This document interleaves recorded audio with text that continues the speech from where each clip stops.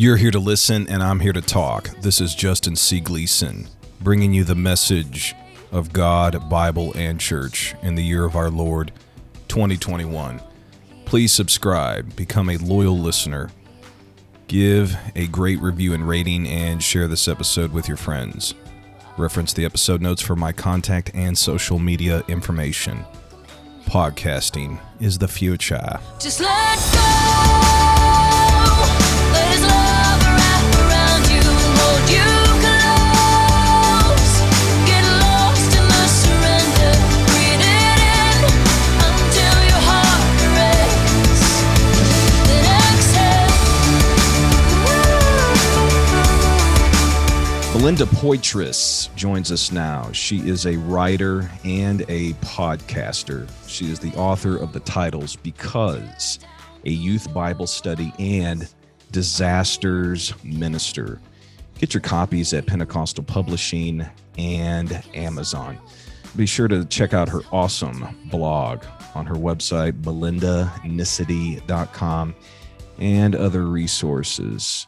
She is the host of the He Said, She Said podcast, a show that I am very fond of. Get it on Apple Podcast, Spotify, and more. Her writings and spoken word are very literary, personable, and relatable. She shares ideas and experiences about love, pain, spiritual ascent, and other very deep subjects that will minister to your life and, most importantly, make you want to get up and run. Scroll down, check out the episode notes for all the details. Hello, Sister Melinda. Welcome to the podcast. Thank you so much. And thank you so much for having me. Absolutely. I've actually been wanting to talk to you for a long time. You have great things to say. And you and I both began podcast in 2020. And you're on the east side of Missouri. I'm on the west side. And you and me are holding this district together. Praise the Lord. But thank you for your time tonight. And you're an artist. You know, when I read things you've written and listen to things you've said, I sometimes will get a question mark, sometimes I'll get an exclamation point, but there's always a deeper meaning in everything you say, and that's what content creators do and artists. What is the meaning behind your podcast name? He Said, She Said. Well, good question.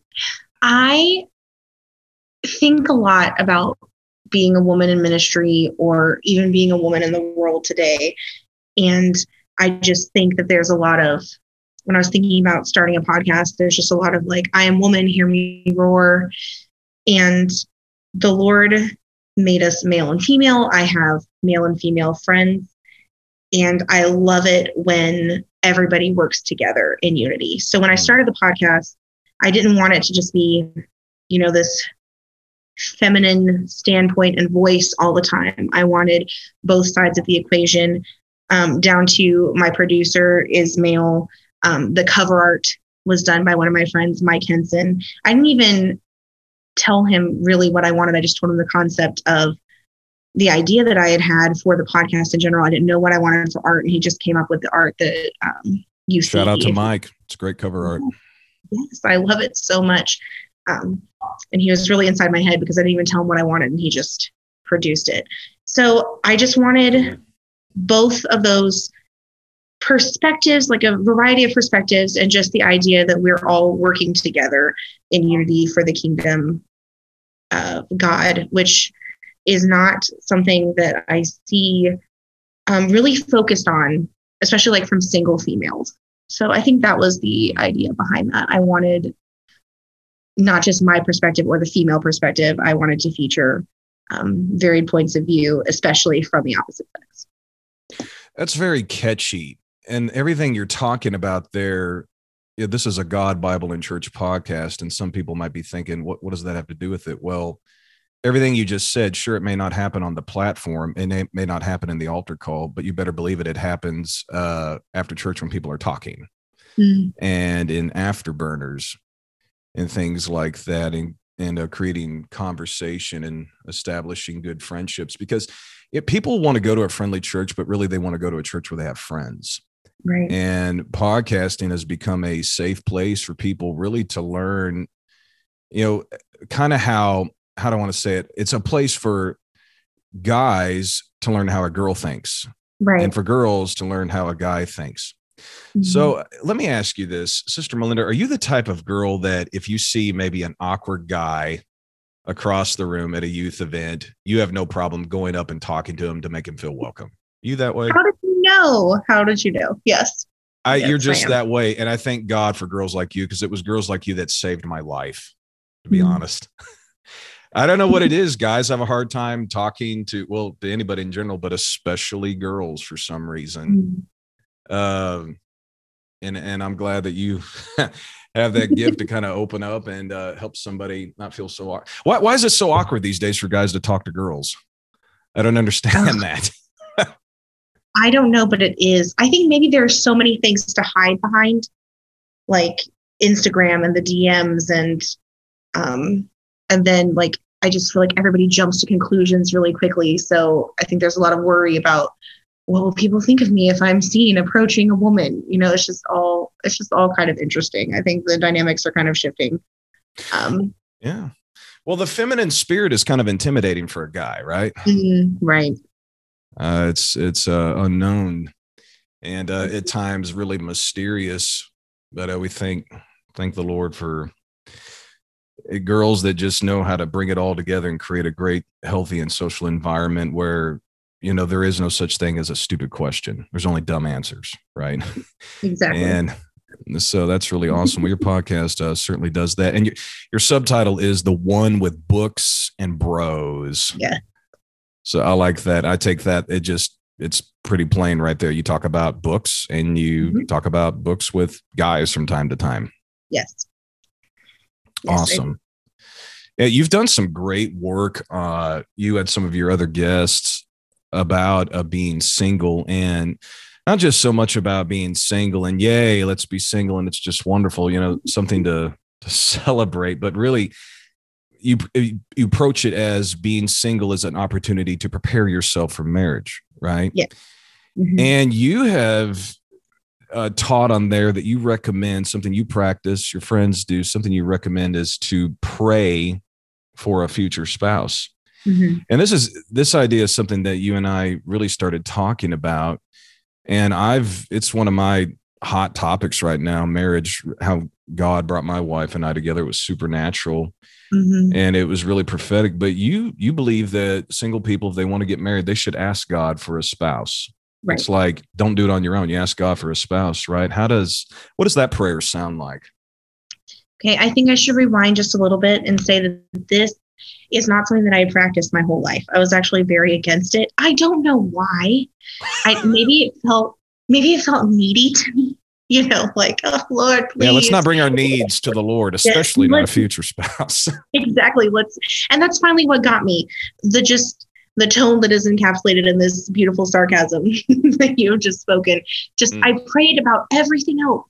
I prayed about my job and my family and my relationships with my friends, and the Lord would use me and that he would help me to build his kingdom. And why on earth would I not pray for what might be one of the most important decisions I would ever make in my life? What could make me more effective or, in essence, less effective in the kingdom? So I just kind of began bringing that before the Lord.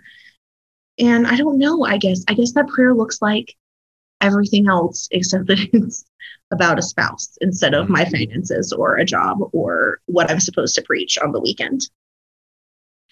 Yeah, it's what I started doing. And lo and behold, it happened. Mm-hmm. You can try to do so many things on your own, try to do it your way. Maybe some of us are just afraid that we ask God for something, he'll give us something we never thought we wanted.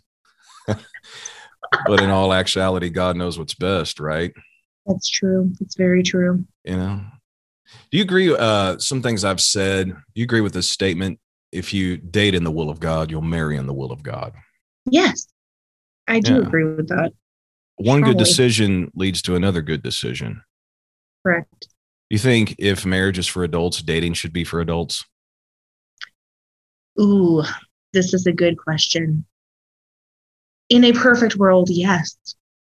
In a perfect world, yes. Like the one-on-one, we're going out, we're spending time alone together, dating, I definitely think should be for adults. Yes. I'm It's for with the you on purpose that. of marriage, right? So what are we doing at 16? This is just my opinion.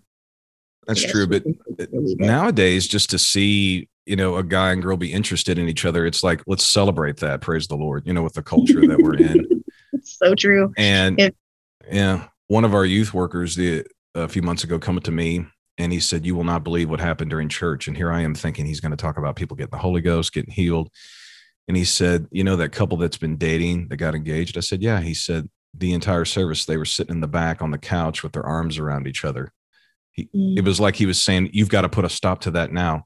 And I said, you have no idea what that guy went through just to even get a date with her. We're not stopping love. Okay. Don't you say a word. Amen. Hey, it's a beautiful thing.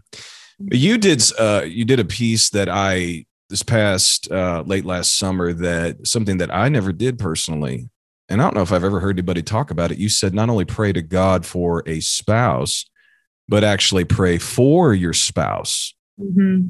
Like pray, not that they be brought to you so much, but just pray for their life and bless them. Yeah. Right. I mean, that's some deep stuff. Can you elaborate on that?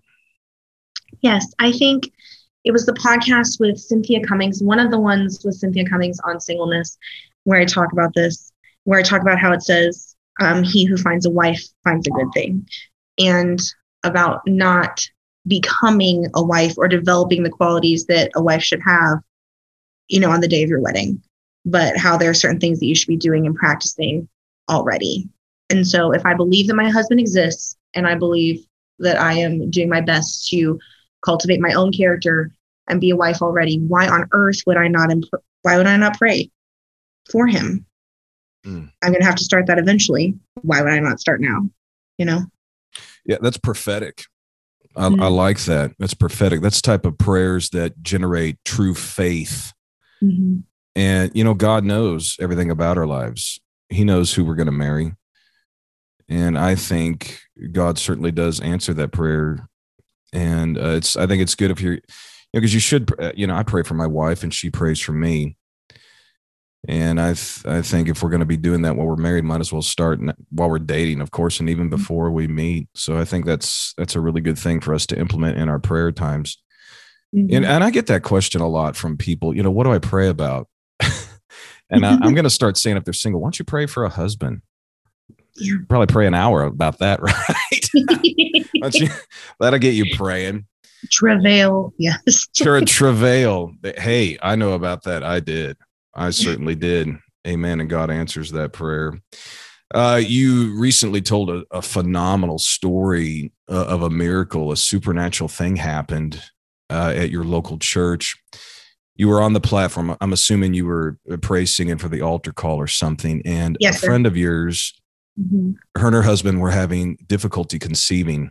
Yes. Which is very common nowadays. It's just an issue that's developed in our culture, and every baby's a prayer baby. And we're expecting baby number 3 right now. And I have horrible subconscious stress. Like I wake up in the middle of the night, every night, grinding my teeth. And I don't know why it was that way with our first 2 children, but bringing children into the world is stressful. And the pain and complications of your friend there, but a miracle happened. Can you tell us about it?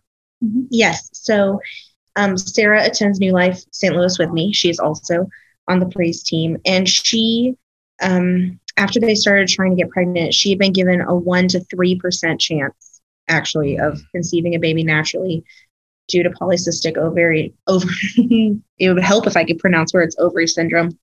And so they tried for 4 years. And then in 2016, it was prophesied over them that they would become pregnant. And they did. But 2 months later, she miscarried. So that was a season. I have her permission to tell this. I'm literally reading a text. It was a season of a lot of bitterness and jealousy that she struggled with. And also, your faith gets tried in a time like that, especially when you've been prophesied over and you think you're getting exactly what you wanted and then you don't. And throughout that time, I would always say that I was going to sing her baby to sleep. Like, I would always remind her of this, that this is the promise that I was making to her because of the promise that she had received from God. And finally in 2018, when I had given up asking about it, and she came to pick me up for something. And sometimes I'll read over things to my friends, and she just handed me a folder. And she said, "Will you look over this for me?" And I opened the folder, and it was the, what do you call that? The sonogram, ultrasound picture of the baby. Yeah. And so that was 2 weeks after we had been on the platform, and I had felt to dance like it had already happened, and it had already happened. We just didn't know it. And so her baby was born in December in 2018, and he is beautiful and vibrant and very active, but I still do sing him to sleep. So. Oh, sweet baby. Wow. Well, there's no way that's a coincidence. Mm-mm. You have the prophetic word and the confirming word, and then the prayer, at the right moment, at the right time. And God is never a procrastinator. He's never late. It's always designed right at the right moment. So we can say this was God. There's no way the timing of it, there's no way it could have been a coincidence. Mm-hmm. That is very special.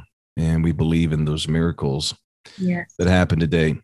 You seem to be really good with kids. You like kids. Are you a nanny? I hear you. I am a teacher currently. I was a nanny prior to this, and now I teach 5th grade at New Life Academy. So. Oh, awesome. We sometimes have the kids on the podcast. You'll be at the playground and the kids are going up and down the slide. Yes. That just the one time. I don't know that was the right creative choice, but yes. Oh, it's cool. Well, this is a perfect example of he said, she said. Girls can do that stuff. I don't know how my wife does it. She can be on the phone, cooking dinner, washing dishes, and taking care of the kids. I can't do that. Mm-hmm. We're so compartmentalized. I can hardly do that, but I love it when you do that. I think that's so funny. It just brings life, to my earphones. And children are a blessing. They're precious. Absolutely. You're passionate about, well, obviously nanny work and children, 5th grade, but you wrote a book, took the time to write a phenomenal book. Was Because a Youth Bible Study that was published last year, right? It may have been 2 years ago now. 2 years ago. Okay. Just recently, yes. Recently. And it's called Because, and it's taken from the idea of kids that grow up in church and they ask questions why we believe in what we believe in. And the parents are saying, because I said so. Right. And exactly. I know you know about this, and I'm sure you know that I know about this because we're both preachers' kids, right? And I know about that. And it's a great book. I think it really speaks to anybody. It may be somebody out there that grew up in church, backslid. You're listening to this and you're trying to get back to the Lord, and you really need to discover faith on your own. This would be a great book for you to get. But can you tell us about, in your book, just how does somebody discover that? You can only go on your parents' faith for so long. How do you discover that? How do you get your own revelations and your own convictions? And what are the key factors to doing that? If you could just share your ideas on that, and maybe a personal or somebody else's experience. Well, I'll tell you what happened for me. When I was a teenager, I just really struggled with a lot of the things as far as standards go and why we do what we do. And I have a very matter-of-fact, biblically sound, beautiful Southern mother who loved to say, because I said so, just so definitively. And at the time that I really had my breakthrough about all of these things, I had magenta hair, but I had it was accidentally partially pink because I have a gray streak in my hair, and I just didn't realize what it would do. So I was just taking my big stand, this is what I'm doing. I'm just walking around with pink hair. I was so big and bad. And my parents were really good about, obviously, there are solid biblical principles that we build these tenets of our faith on. And so they were very good about communicating those. But more than that, they were amazing at cultivating a love of God. Amen. And so it was during the time of my greatest struggle and wrestling with why these things matter so much, that I don't know how or why, just really fell in love with the Lord and his word. And when I fell in love with the Lord and his word, that question, like, why is this such a big deal, got flipped on its head. And I was like, well, why is it such a big deal? Like, if I love the Lord, is it any bother for me to dress the way he wants me to dress and watch the things he wants me to watch and listen to only the things that he would like me to listen to? And from that love of the Lord came that love of his word. And from that love of his word was birthed the understanding of the principles found in it. And so I think that it starts there. It starts with love and then Amen.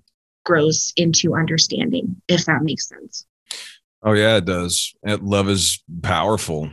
Mhm. And when you feel God's love, you love him back. You just naturally, it's very easy to start changing everything from the inside Mhm. out. And Yeah. especially teenagers, leaving childhood to become a teenager is tough. Mhm. And then leaving teens to become an adult, even harder. And you got to discover God all on your own. And the best way to do it is when you're alone, learning to pray when nobody else is looking, Right. learning to hear from the Lord, when nobody else is around. So that is very key to developing a relationship with the Lord and to remain dedicated. It's love. Mhm. You also co-authored a book called Disasters Minister. Right. When I see the word minister, I think of a lot of things. I think of faith. I think of like the story you just told of the birth of the baby, the miraculous birth of that baby from your friend. I think of faith. I think of hope. I think of love. I think of spiritual gifts. The word that doesn't come to my mind, to be honest with you, is disaster. But you bring disaster into the ideas of power in this book. Can you talk about that? Yes. So I co-wrote this book with missionary Lynn Jewett. It's my favorite thing I've done. It was such an honor to get to do it. And it's really her life and her stories. And she is just so wonderful. And she gets into the most ridiculous predicaments. And some of them are funny and some of them are not so funny. But she came up with the title because I think sometimes she could look at her own life and view herself as a walking disaster. But the best part of it is that the Lord meets her in every single chapter of her story. He comes through with the miraculous, and then he uses her experiences to change someone else's life. And I think that the idea of disasters ministering kind of comes from 2 Corinthians 1:4, when it talks about the Lord who comforts us in all our tribulations, so that we may be able to comfort those who are in any trouble by the comfort that we ourselves received from God. And so when she says disasters minister, it's just a reference to the way the Lord worked every part of her story for his glory and has used her life to minister to others. Wow. That's beautiful. Our disasters, we want to just keep them to ourselves. At best yet, maybe write them in a journal and tuck it away so that book never sees the light of day. Mm-hmm. But pain ministers. Yes. If not as powerful as love, pain ministers. And it's because I think the Lord's pain ministers. The pain of rejection, the pain of betrayal, the pain of death, the pain of having to spend 3 nights down in hell so you and I wouldn't have to go there. Right. Pain ministers. And I think it's great to open up about pain. So yeah, this is a phenomenal book. Can you give us a little teaser on what you think you might be writing about or podcasting about in the future? What are some ideas that God's been talking to you about? Well, I am currently in Branson, working on what maybe is going to be a book. You're in Branson working? Wow. That's the first I've heard of that. Exactly. We're really I'd be trying. down- I'm I'd be trying. down there at what do you call that, Dolly Stampede, having a good time. Stampede. I did eat some chicken today, so I feel Yummy. like it's working out. But what I'm kind of working with right now is a shorter book to be released around Christmas time, if all goes well and the Lord blesses it. And it's about a Christmas story, but it's about Tamar from Genesis 38. So, yes, kind of a twisted tale of Christmas. We'll see. We'll see Wow. how it turns out. I like it. I like character studies Mhm. in the Bible. That really helps identify with somebody's life. Well, good. I'll be looking forward to that. So you Mhm. say it's coming out around Christmas, huh? Yes, I guess if I say it, if I speak it into existence on this podcast, then probably it will happen. So yes, It that will is happen. the plan. That is the current plan. We believe in that around here. Mm-hmm. All right. Last question. You're total into Halloween, aren't you? Ow. Yes, very much so. Just very much so. Well, my daughter is a fan of Sleeping Beauty. And I was scrolling through social media the other day and saw you were Maleficent. Yes. And she saw that, and you're like my daughter's new favorite hero. That yeah. makes me so happy. I didn't know that this was going to be what would, make me a hero in the eyes of a child, but good. I accept it. Oh, when she's going to be getting older, she's going to be reading stuff like Because and Disasters Minister and your work on Tamar, things like that. So awesome.